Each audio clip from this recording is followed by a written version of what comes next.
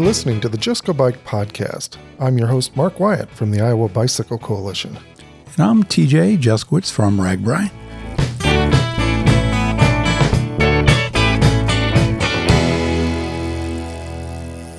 So this is the podcast where we talk about bicycles just for the fun of it. There's going to be tales from across the nation. We're going to be joined by guests each week to talk about the social side of cycling. So come for the bikes, stay for the fun, and leave with a smile. What's going on in the bike world for you, Mark? What's on your bike radar? It's like the fall Super Bowl of bicycling. It's Jingle Cross, World Cup of Cyclocross racing this week, and the entire town's getting pretty excited about this. I just rode by the fairgrounds the other day on Sunday with my bike class, and it was just a frenzy of activity over there. Fences going up and banners and Cool. People raking off Mount Crumpet to make sure it's free of debris and ready for racing. It's going to be an outstanding event. And the weather, unfortunately, I think the weather looks good. Unfortunately, you wanted mud again on Mount Crumpet?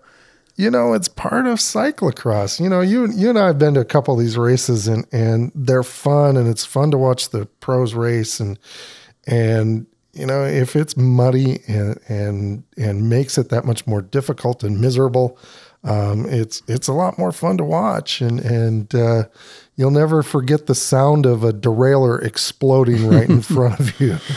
Yeah, and that's the way that race can be. But if it's dry, it's going to be fast and exciting, and that's okay. okay. It's going to be a totally different race. Well, you know, you will not regret if you come out there, because if it's, you know, Friday, Saturday, Sunday, going out to the Johnson County Fairgrounds for Jingle Cross, and obviously the UCI World Cup Cyclocross event as well on Sunday, this is cyclocross at its absolute finest. So if you know nothing about the sport whatsoever, you're just kind of curious, it's a whole lot of fun for those that have never seen the sport whatsoever, or those that are just absolute fanatics and everything in between. So come on out. I think it's free on Friday and Saturday. Is that right, Mark?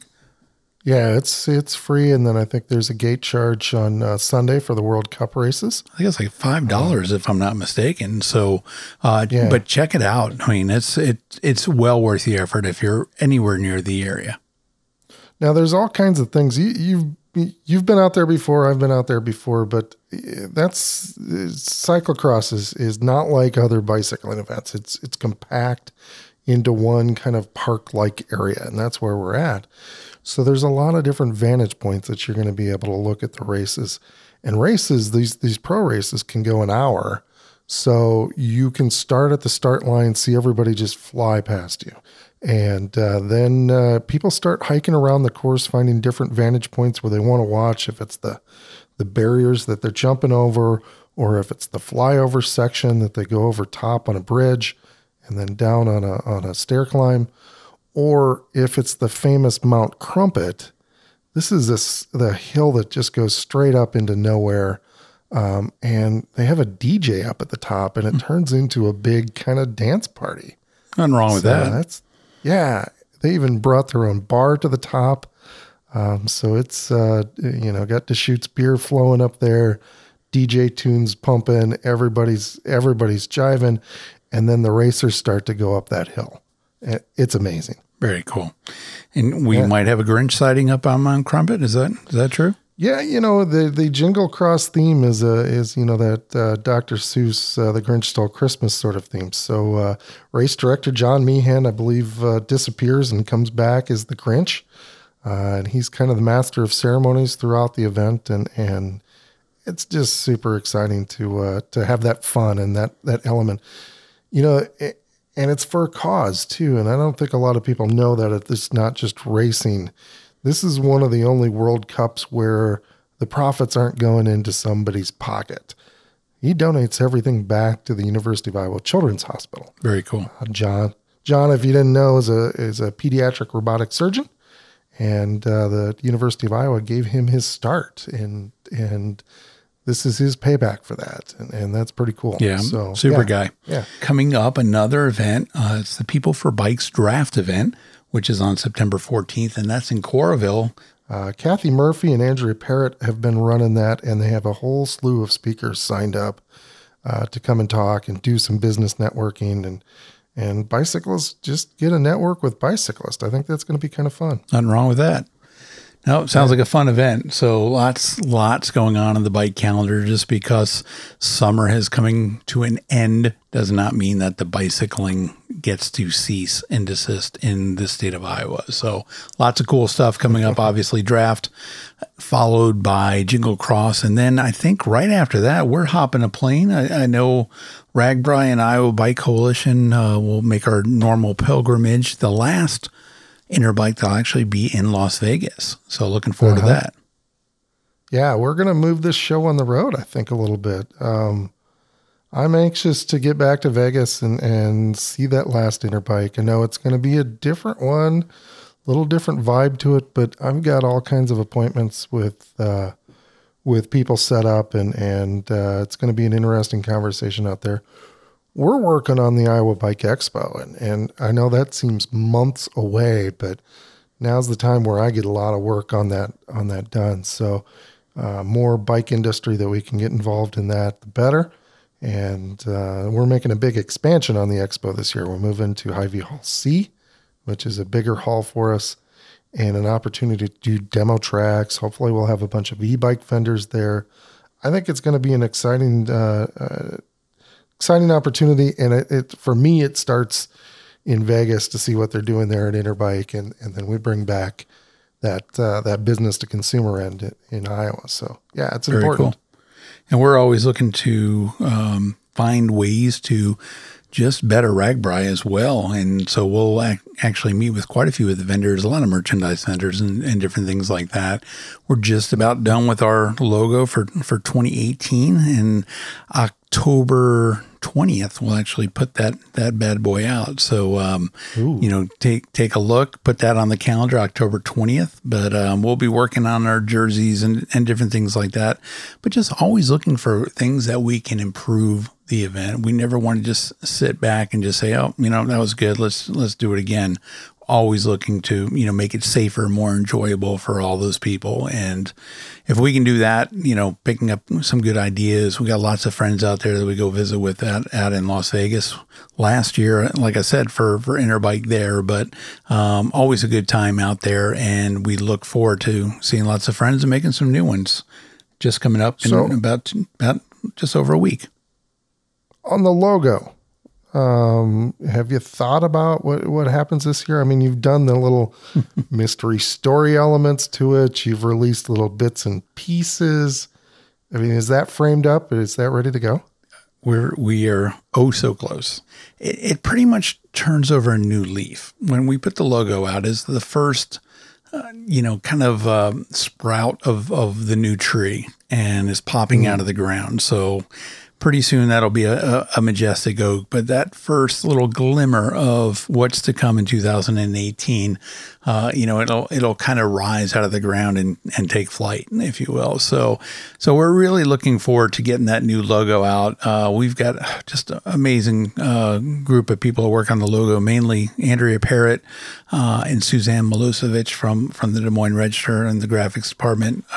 Suzanne's worked on a number of logos with us, and Andrea Parrott, who also does Parrot Talk. She's, just a absolute, just those two working together. We come up with some real creative ideas to make sure we have some fun with RAGBRAI. Should be able to do the creative meetings on bikes. That would be the inspiring part. Well, so let's go ride a little bit. We've done a few of those. You got to get in that. You got to get the karma going. So you got to think. Right frame of mind. You got to, it's kind of like Bill Murray said. You got to think like the rodent, think like the gopher. It's kind of like that. You got to think like a RAGBRAIer. And so if we, if we just kind of went into a normal kind of boardroom, that would be boring. So again, you got to think like the gopher.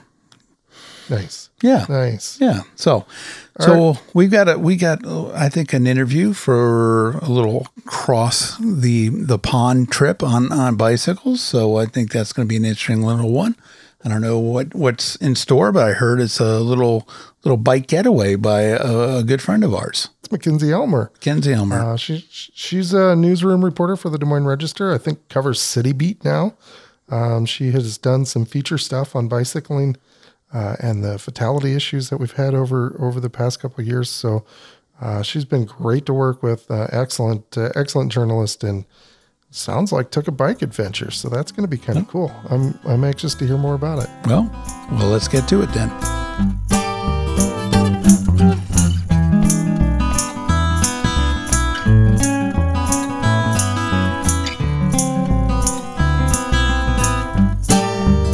This show is made possible by Primal Wear, one of the best custom jersey and shorts companies. If you're looking for apparel, shorts, bike jerseys, gloves, socks, all those things, you can find them at Primal Wear.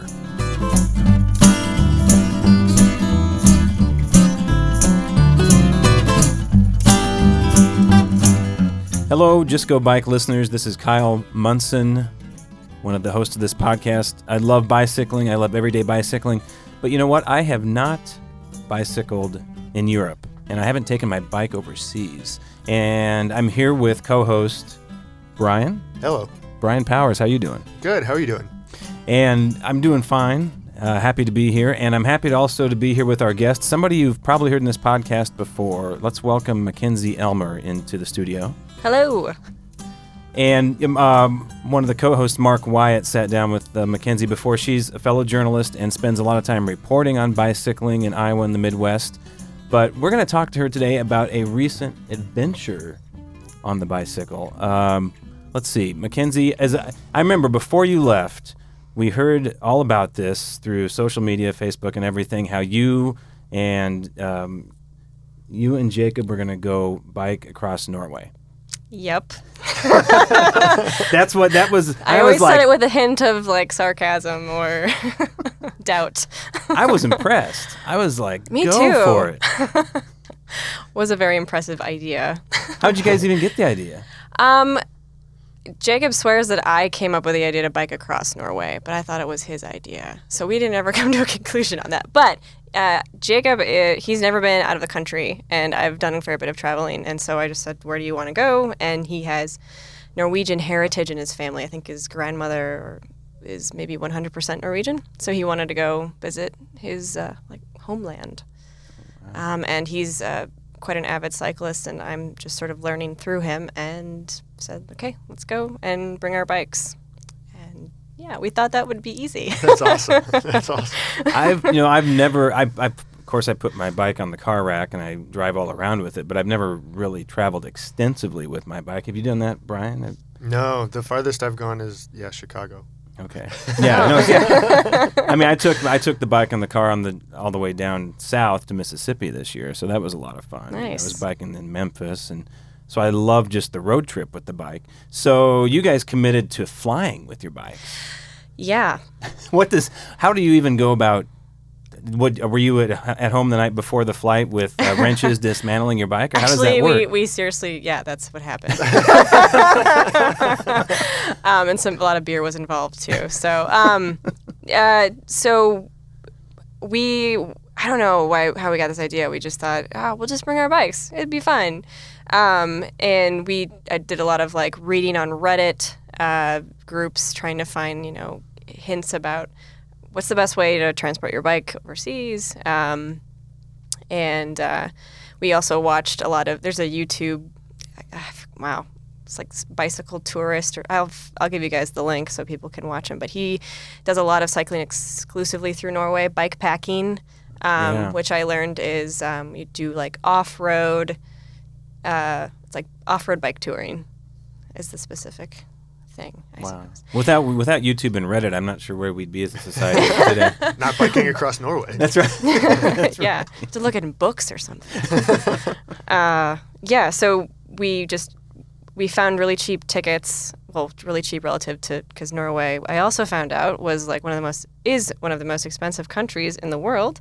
And there were cheap tickets to Bergen, so we just bought the tickets and then figured out everything else afterwards. I love it. A good impulse trip. It was an impulse trip. So, all right, so explain this to me. Are you packing, when you fly with bikes, are you packing them into what?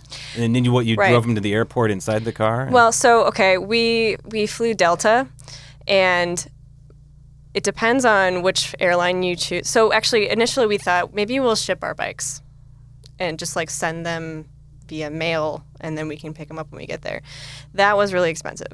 So then obviously we were stuck with Delta. So they charge $150 per bike to fly overseas. Wow. There's some airlines, I think a lot more European airlines that offer that service for free.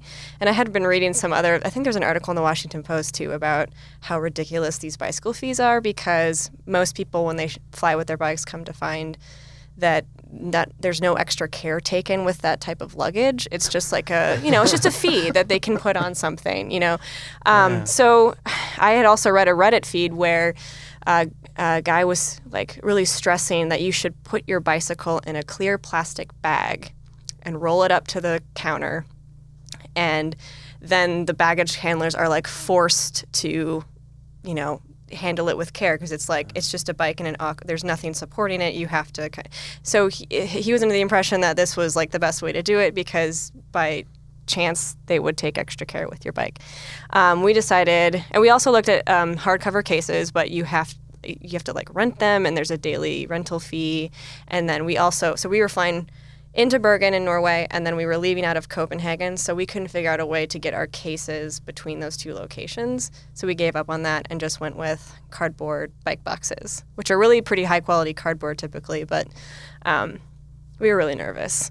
Did you take any special precautions when packing? How did you physically pack a bike into a cardboard? Yeah, it's a good question. The initial packing, I wasn't super involved because I was mostly just like drinking beer and getting excited about the trip.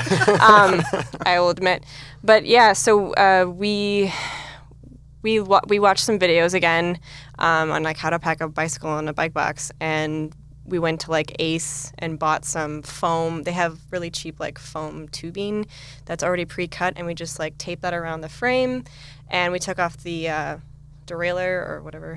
Mm-hmm. I'm also not very experienced in. No, that's okay. All this is of for these the terms. everyday bicyclist. For everyday bicyclists, the derailleur thing, and you wrap it in, just like wrapped it in bubble wrap, detach that. We had to, it was a lot of trial and error. We took off the front wheel and sometimes the back wheel, and like kind of just put the frame in and then put the wheels back in their spots. And then we put as much other kind of padding that we could find vis-a-vis our other gear. So we would like put in our tools and our bike frame bags and our sleeping bag, our tent. We tried to put as much in the bike boxes that we could, because the only other gear that we brought were our two panniers that carried all of our camping gear, because we were also going to camp every night was our plan. So that's how we put our helmets in there too. And it was actually really liberating once we got the boxes checked, because all we had to walk around the airport were these like small panniers, and that was a nice way to travel. Wow. Yeah. Now I want to hear what percentage of all that made it to Europe. It all made it. Wow. It was a pretty good experience actually getting there. We had written things on our boxes, like we were, fragile bike, this way up. But I also wrote like, hey, thanks baggage handlers, like trying to just see if that would help. I don't know. I'd find a really cool baggage handler, which I did, because I love that they responded. Yeah, when I got my bike box back in Bergen, the baggage handlers had like written back to me like, "Hey, no problemo, man." Like, that is a couple too great. of the boxes. So yeah, but he did actually end up, Jake received a scratch on his frame somehow. I don't know. We don't know how, because it was encased in foam. But anyway, this is the other hilarious part. Once we got to Bergen. We didn't really have a plan either, but like how we had a hotel for the first night. That's the only thing that we had planned. So we knew we had somewhere to sleep, but we got off the plane and our boxes came through the baggage claim area, whatever, and then we just were kind of pushing our boxes through the airport, and then we were gonna maybe like throw them on a taxi or try to walk them to the train, but they're each like 40, 60 pounds boxes. And then we saw these two French guys, like they had their bike boxes the same as us, and they were just putting together their bikes in the like in the foyer of the airport. So we just did that. We just spent 2 hours putting our bikes together right after we got off the plane, and like tons of people were coming in and out, and it was kind of stressful. We were jet lagged, but we got through it. And then at the end, I went over to the airport guy and I'm like, hey, we have these huge boxes. Like, what do you want us to do with them? He's like, just leave them there. So we just left these huge boxes in the airport. I don't know. For somebody else who's riding their bike to the airport. Maybe, yeah. Oh, there you go. There you go. It's an Maybe. exchange program. But you could never leave an open, huge box in an American airport, like, Right. entrance. True. Yeah, you know? So security. that was a really, but we just... So all of this, why not just rent a bike when you get to Norway? Yeah, so that's a really good idea. The moral of the story. Actually, that is really what I have been telling everyone. I mean, I can totally understand wanting to ride your own bike. Yeah. If you're going to do a big cross-country thing. But, I mean, if you're... Yeah, that is the conclusion I have reached. It depends. I guess it depends on how long you're going abroad. Oh, okay. If you're going for a month, maybe. A couple things we decided after we were done with our trip, we needed more time. Need like a month or so to make it really worth, in my opinion, bringing your bike overseas unless you're like incredibly rich and can handle all of the travel expenses. Have a lot of time, and then just the bicycle idea. The idea I thought was best would be either rent or buy a cheap bike when you get to the country, and then just either leave it somewhere or like try to sell it again, which also takes time because we got to the point where we were thinking about selling our bikes. Really? At the end of the trip, yeah. Instead of going through the hassle of repacking them. Correct. And Yeah. bringing it back. Well, so what about more the experience of already you've given like listeners, I think, an encyclopedia of good things to think about if they're going to take their bikes overseas, right? I love that. Now, but what did it feel like to actually ride, say, in Norway, and to try to bike pack to, I don't know, wherever you were, the beach or wherever you were riding? What was that like? Yeah. I wish we had a beach to ride to. We actually trained, quote unquote, sort of like once in Decorah for this trip because Decorah is kind of like Norway in that it's very hilly. Yeah, it's the hilliest northeast part of Iowa. Right? Yeah, beautiful northeast corner of Iowa. You've heard us talk about it as part of our RAGBRAI coverage this year. RAGBRAI went through Decorah, and well, there are Vikings in Decorah too. I mean, it's a very Norwegian. It is. Nordic going Fest. on. That's yeah, right. coincidentally, it's super Norwegian or something. So we did a big gravel ride. Well, big to me, big gravel ride from like Decorah to Highlandville, which is a really cool little tiny town that people should check out. So that was just practice of doing like hills and kind of off-road biking, and we packed our bags, our panniers, just so I could understand what it was like to pull that kind of weight. And then, sorry, your question was when we got there, what was it like to bike in Norway? It was really easy. I mean, it's just that country has really got their stuff together, politically and socioeconomically. So we had public transit, a train to get into town. We did make a tourist mistake, and we were supposed to buy tickets for our bicycle, but the lovely police officer was very kind and didn't kick us off the train. Didn't throw the bikes off. So yeah, and that was something that you had to do a lot in Norway. You had to buy a ticket for your bicycle because they have special bike cars for you to get to and from your destination. So it was also another expense for us to bring our bikes and decide to travel by train if we could not do the route that we had planned, which was actually quite often. That was just another suggestion I have is I guess if you're not super serious cyclist and you're not really familiar with the country, maybe actually go the extra mile and purchase some. Norway has a lot of great like trail associations, and they have information about bicycle routes. You just have to pay for them, and we were like, we can do it without that. But it might have been helpful to have those because in Norway there's mountains, right? So they have like miles long tunnels where you can't bike because you'll run out of oxygen or there are fumes there in the tunnels so it's dangerous. So how did you guys go about planning your routes? Just Google Maps? Actually, well, Jacob had used, it's a really good question. I have an app. He had planned like mountain bike based routes that he thought would work on Ride with GPS app. Oh, okay. and which was another way he showed me like what kind of elevation I was going to have to deal with. Like, and so he was like, okay, so this is Decorah, and this is, you know, Voss, Norway, and what the elevation and the climb's going to be like.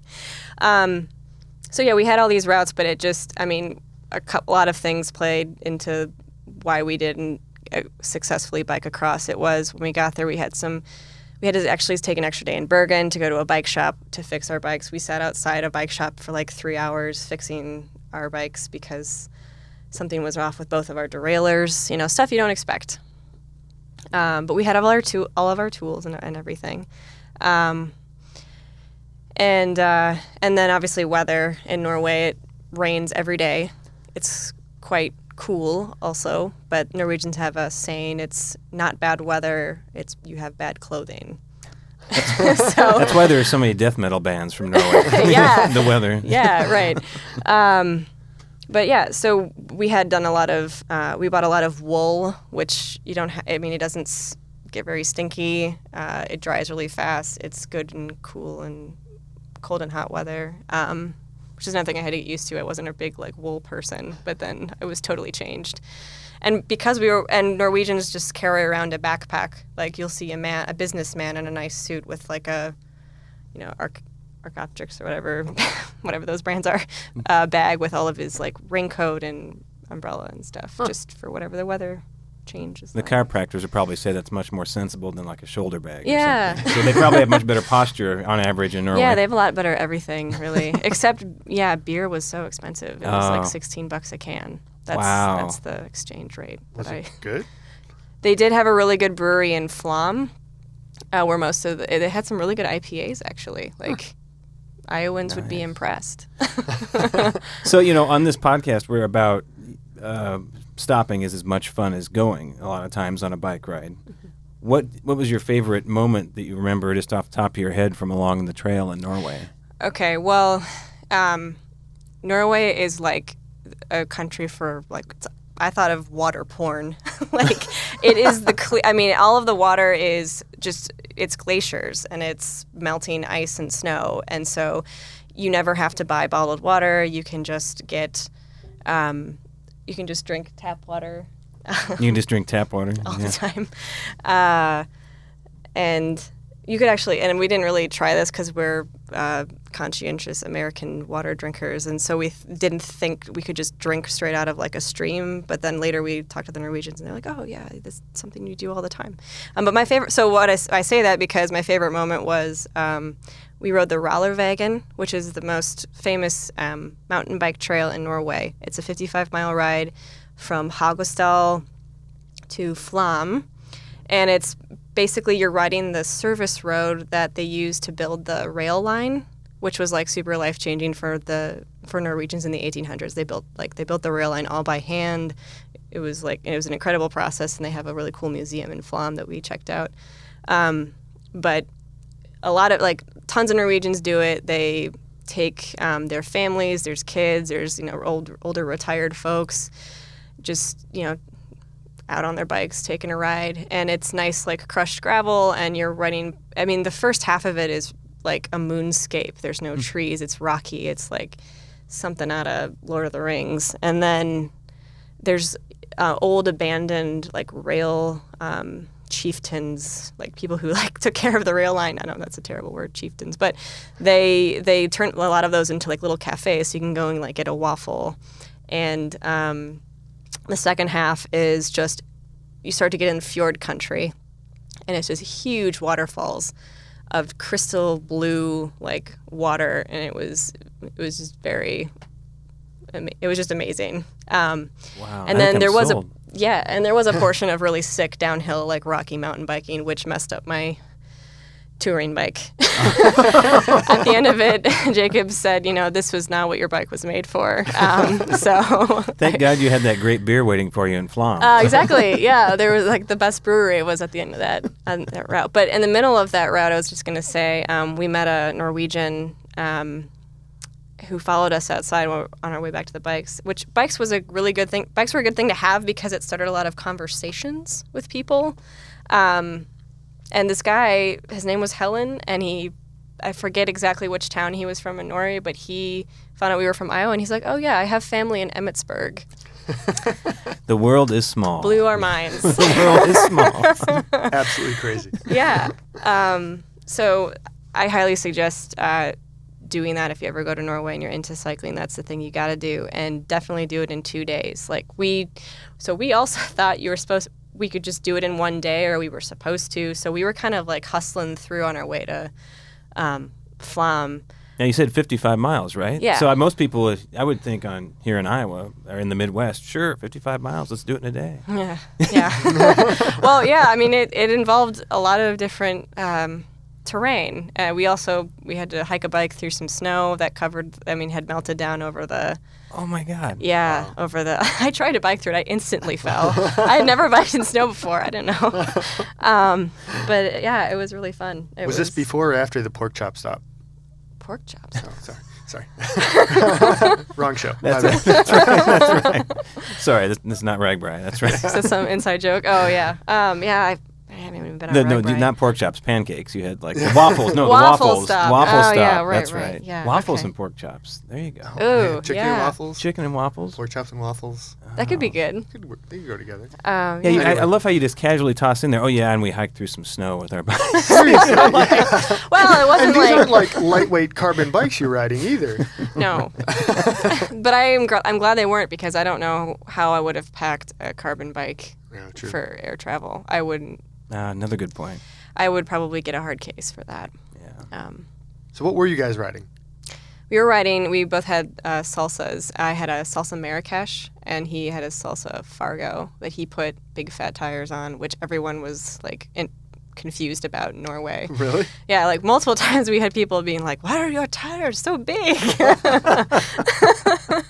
Well, they're just that way. Well, it was often in the city when people were confused, which made sense. But did you see many fat tire bikes at all in Norway? I mean, no. And the other funny thing we found out, we talked to some Swedish guy in a bike shop. He was really nice to us, and he said Norwegians. I don't know if this is true, but he said Norwegians, they'll if there's a fad, they will all jump on it.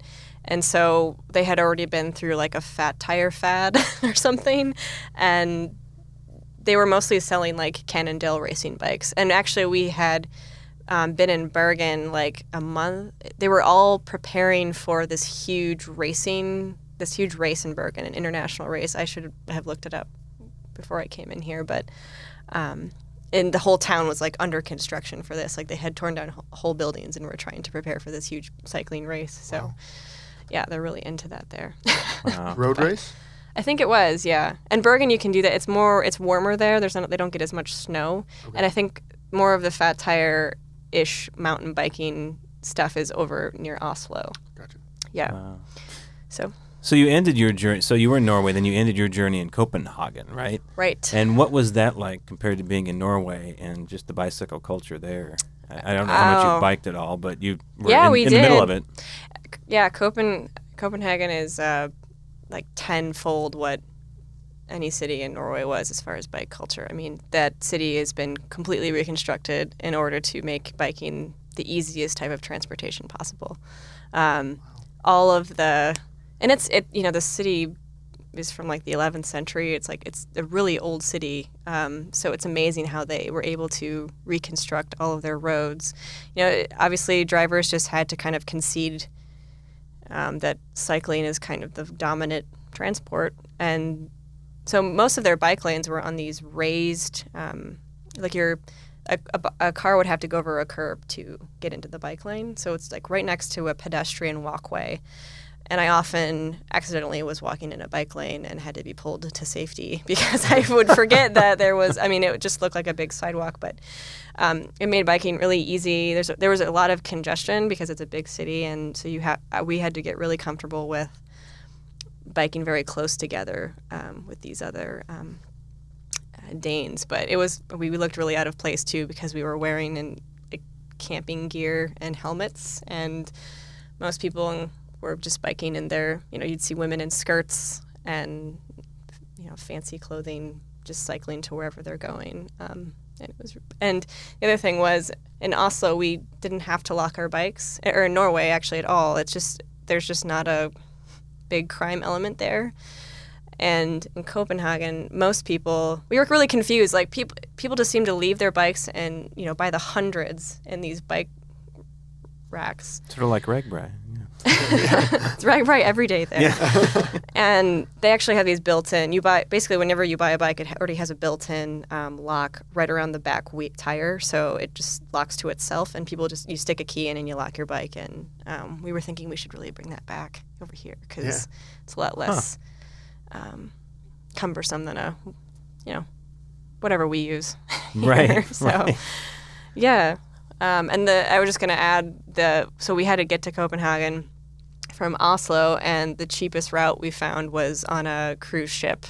We thought about biking through Sweden. Sweden doesn't allow bikes on any of their trains.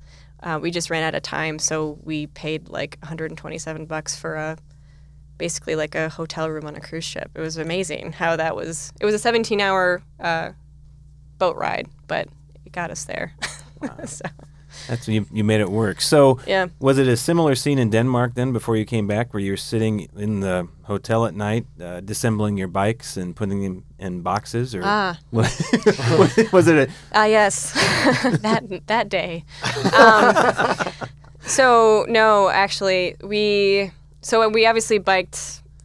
That was our main transit in the cities especially. And we biked to our hotel, and it was kind of away from the center of the town, so we had to find bike boxes, and that was what we were most stressed about, was finding a bike box. And we went into one bike shop, like the most touristy one we could find, and we asked for bike boxes, and they didn't have any. And I was like, but there's thousands of bikes everywhere. How do you not have a bike box? You should have just checked the airport lobby to see who had left a bike box. Right.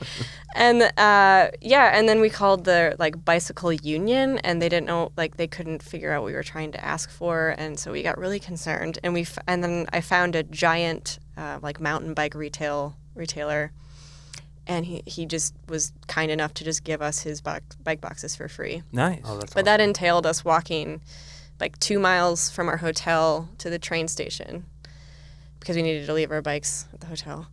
And then we had to go into town, and we got our bike boxes from the retailer, and then got back on the train and then walked. We had these huge boxes, walking down Copenhagen streets. And then the hotel, which very kind people there, they let us into their basement, and we took apart our bikes and used basically garbage and recycling to package it for the ride back. So resourcul. It Very was resourceful, yeah. And we didn't actually end up getting any scratches, so I almost feel like it was better wrapping my bike up in garbage than in materials I purchased. Did you guys hug your bikes when they were returned to you at the Des Moines airport when you got back? Or? Yeah, I mean, actually coming back through, it was the boxes were in worse shape. It looked like legit someone had slashed our our boxes with knives. We thought stuff had fallen out. Did you not write kind messages on the boxes? I did, and they didn't respond. The American baggage handlers were not into that. That's fine though. So at that point we were just so tired that we didn't even care. We just we got our. We landed in Minneapolis, and a friend came and picked us up in a truck. Oh, okay. So that's how we got to the airport both times. But yeah, it was an experience. It was an adventure. Wow. And Brian and I, we appreciate you coming on the podcast to impart wisdom and good, colorful stories to everybody else before they embark on a Norwegian bike adventure. So will biking in Iowa be the same now? Oh, it's Good so much. question. It's so much nicer. So much easier. Purely because you don't have to ship your bike to do it? You can just go to the garage, or the experience of just actually Do you just mean just getting my bike out and riding around? Is it better? I meant more just riding in Iowa, period. I guess knowing what I have accomplished with my bike in another country, it's a lot easier to commute to work or get back up the hill to my house after work, or it actually. I never thought I'd be the kind of person to buy a cycling jersey and wear those spandex shorts, but I'm turning into one of those people because I'm starting to realize if it is about having the right gear, and once you start getting into it, you kind of now I'm thinking about maybe like cyclocross and doing some races, some more Nice. off-road stuff. Excellent. It sounds like fun. You're getting hooked. You're getting hooked. I Just go know. bike. It's Just happening. go bike. The mantra is working. Well, this I is, do have one more. oh, go ahead. So, how did Jacob feel about like getting to go to his homeland essentially? I mean, Yeah. did he ever feel that connection or find that Oh yeah. connection? I mean, Was he like? I don't know if he's gonna be. Well, he's not here. yeah, you can answer for him. He We'll get said. a lot. He said at times. I mean, we had a whole. This is a whole different story, but the culture of Norway and just the people and their personality. He said multiple times, like, "Oh, this is why I am the way that I am," about a lot of Wow. things. So I think he did feel camaraderie with Norwegians, and truly, he's a very active person, and Norwegians just as a society are, and they, you know, they're very much about, you know, the solitude, and they'll go and ski on their own in the dark for miles and miles, or take huge hikes up. I mean, they're just about challenging themselves, and it's just a society that's built around kind of everyone's success together as a as a culture. So That's really cool. That is cool. Well, we've strayed far and gone deep in this podcast, and thanks for going on the adventure with us, Mackenzie. We have to ask what we always ask, and I'll be interested in your answer. What is and maybe this is something that is from your trip. What is your favorite kind of pie? I should say like reindeer pie or something, but I didn't have any reindeer pie. Did you have pie at all? No, I didn't have much pie. Just waffles, Norwegians right? don't eat a lot of sweets that I could tell, but yeah, we ate waffles a lot. I don't know what was up with the waffles. Carbs. It's like, yeah, carbo load. Pumpkin pie has always been my favorite. You know, got to be made by grandma though. So All right, and Yeah. we can go back in the tapes and listen to when Mark Check- Wyatt interviewed you and what you said then. oh and, boy, and check see my if you're telling the accuracy. truth. I bet it was different. But thanks for the conversation. Oh no, thanks so much, and we'll share some of Mackenzie's photos on the Just Go Bike website, and when we post the podcast online and publish it. Any last words, Brian? Last words of wisdom? No, thanks for coming on. Thank you. Yeah, thanks so much. And good luck on your trip, whoever's listening. Love to hear about it. Hola, this is Andrea, and you're listening to Parrot Talk. For you, I haven't been away from the podcast for that long, but for me, it's been a couple weeks because I have been traveling to Spain with my family because my little brother just got married to a Spanish lady. So congratulations, Michael and Anna. Very happy about that. So I ate so much paella, I can't even tell you, which if you don't know what that is, it's like a rice and meat dish, either seafood or like chicken and rabbit. It was really good. And coincidentally, that is an awesome bike fuel. And we did a lot of biking while we were in Valencia because biking is a big thing there. I mean, it's a temperate kind of Mediterranean climate. It's not kind of Mediterranean. It is Mediterranean. But and it's really flat there. So you can bike everywhere. In fact, about 45% of people use bicycling as their main mode of transport there. And that number seems a little bit high, but not too high. You know, I got that number off of the internet, so I'm not totally sure about it. But there are a lot of people biking, like, instead of driving cars or using mass transit or anything like that. So it's kind of impressive. Elsewhere in Spain, it's more like 20%. I couldn't find a similar number for the U.S., but I'm sure it's a lot lower. I mean, we have a lot more space here, so people are mostly driving or taking the train or something like that, but just kind of set up differently. I thought it was kind of cool, though. I did some research after I got back, and it turns out that the mayors of Madrid, Valencia, and Barcelona all are really into public transportation, and they all take either walk or bike or use the train to get to work pretty much every day, which is kind of cool. I know in the big cities in the U.S. that's more possible. I mean, like Des Moines only has a bus system. We don't really have trains or anything like that. But it'd be really cool if we moved towards more of a system like that, just because it's nice to get to your destination and not have a vehicle to deal with. Like in Spain or many countries, I mean, even in Des Moines, they have a lot of bike shares. So you hop on your bike in one place, you ride it to where you're going, you drop it off, and then you go about your business. And when you're ready to go home, you find another bike share and head on back. And that's the main difference between, say, Des Moines and Valencia, is that there's just a lot more bike share stations. So you never have to worry about being able to find a place or being too far away from a place. And they also have an app where you can kind of go in and like double check that there's going to be something available for you. So it was really interesting. And, you know, their main historic city center, they have totally reduced the speed limit there to about 30 kilometers per hour, which I have no idea what that is in miles per hour. I'm going to try to Google it while I'm talking, but it seemed pretty slow.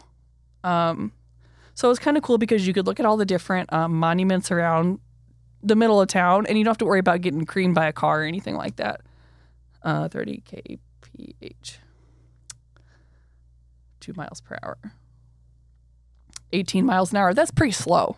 You know, I could probably bike 18 miles an hour. So anyway, that was really neat. And so basically the middle of town is a pedestrian zone, kind of like Iowa City has a ped mall downtown. I mean, it's kind of the same concept, but it just makes it more like welcoming and kind of maybe not homey, but like just a place you want to be and spend time. And then from there, they have a lot of bike trails kind of starfishing out from the middle of town. The place where we stayed was 18 miles from downtown, and there is a bike path basically from our front door at the Airbnb to the middle of town.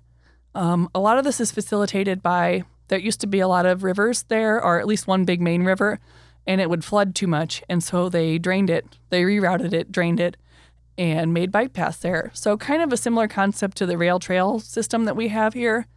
And it was really cool. So I didn't ever have time to do that whole trip by bike, but I sure would have if I had time.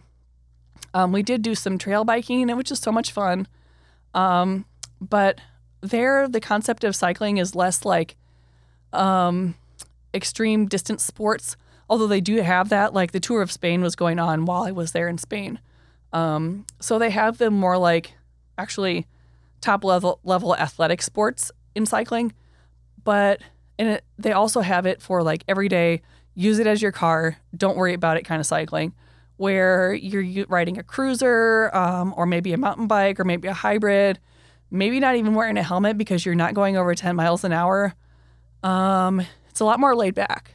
So we would ride our cruddy old mountain bikes down this little path next to what used to be a big river and just sort of cruise around. And it was really fun, and it was actually really relaxing for a change. I would liken it to, say, in the U.S., if you've ever taken a bike cruiser out on the, like along a beach, you know, where you're just kind of relaxed and pedaling along, and there's a big basket on your bike, and it was really fun.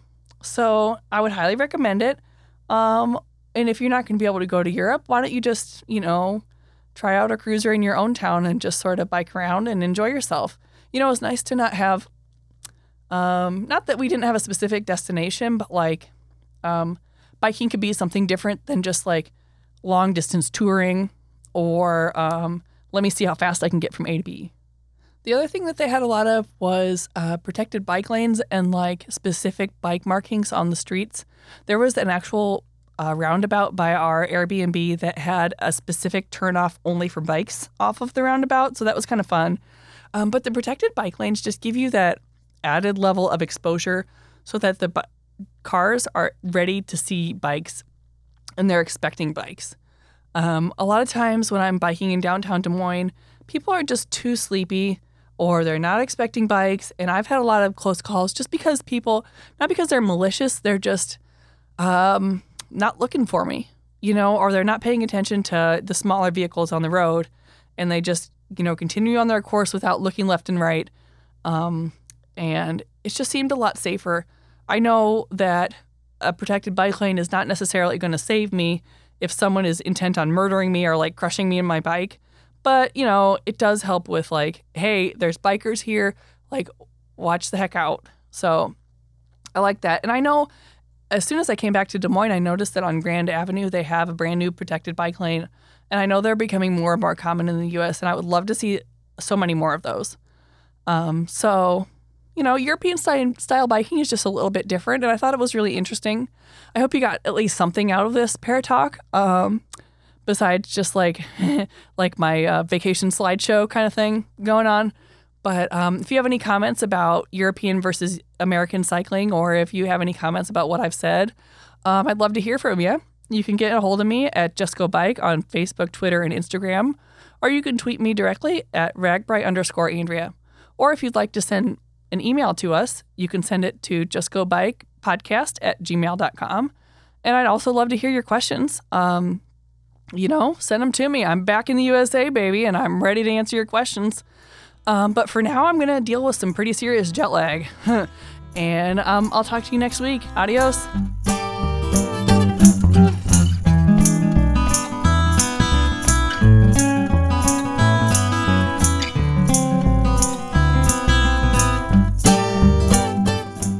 We've reached the end of another edition of the Just Go Bike podcast.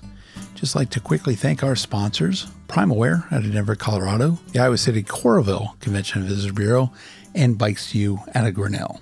Thanks for sponsoring this podcast.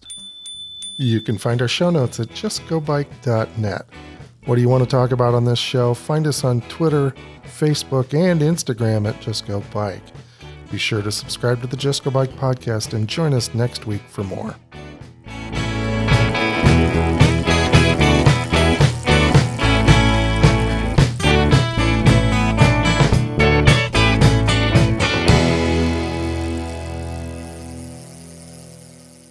Thanks again for listening. Let us know what you think of the show by leaving a rating and a review. They really help us out a lot and help others find the show. For more information, check out justgobike.net. The show's theme song was written, produced, and performed by Ryan Steer. Brian Powers is the show's producer, and the Just Go Bike podcast is brought to you by the Des Moines Register, a part of the USA Today Network.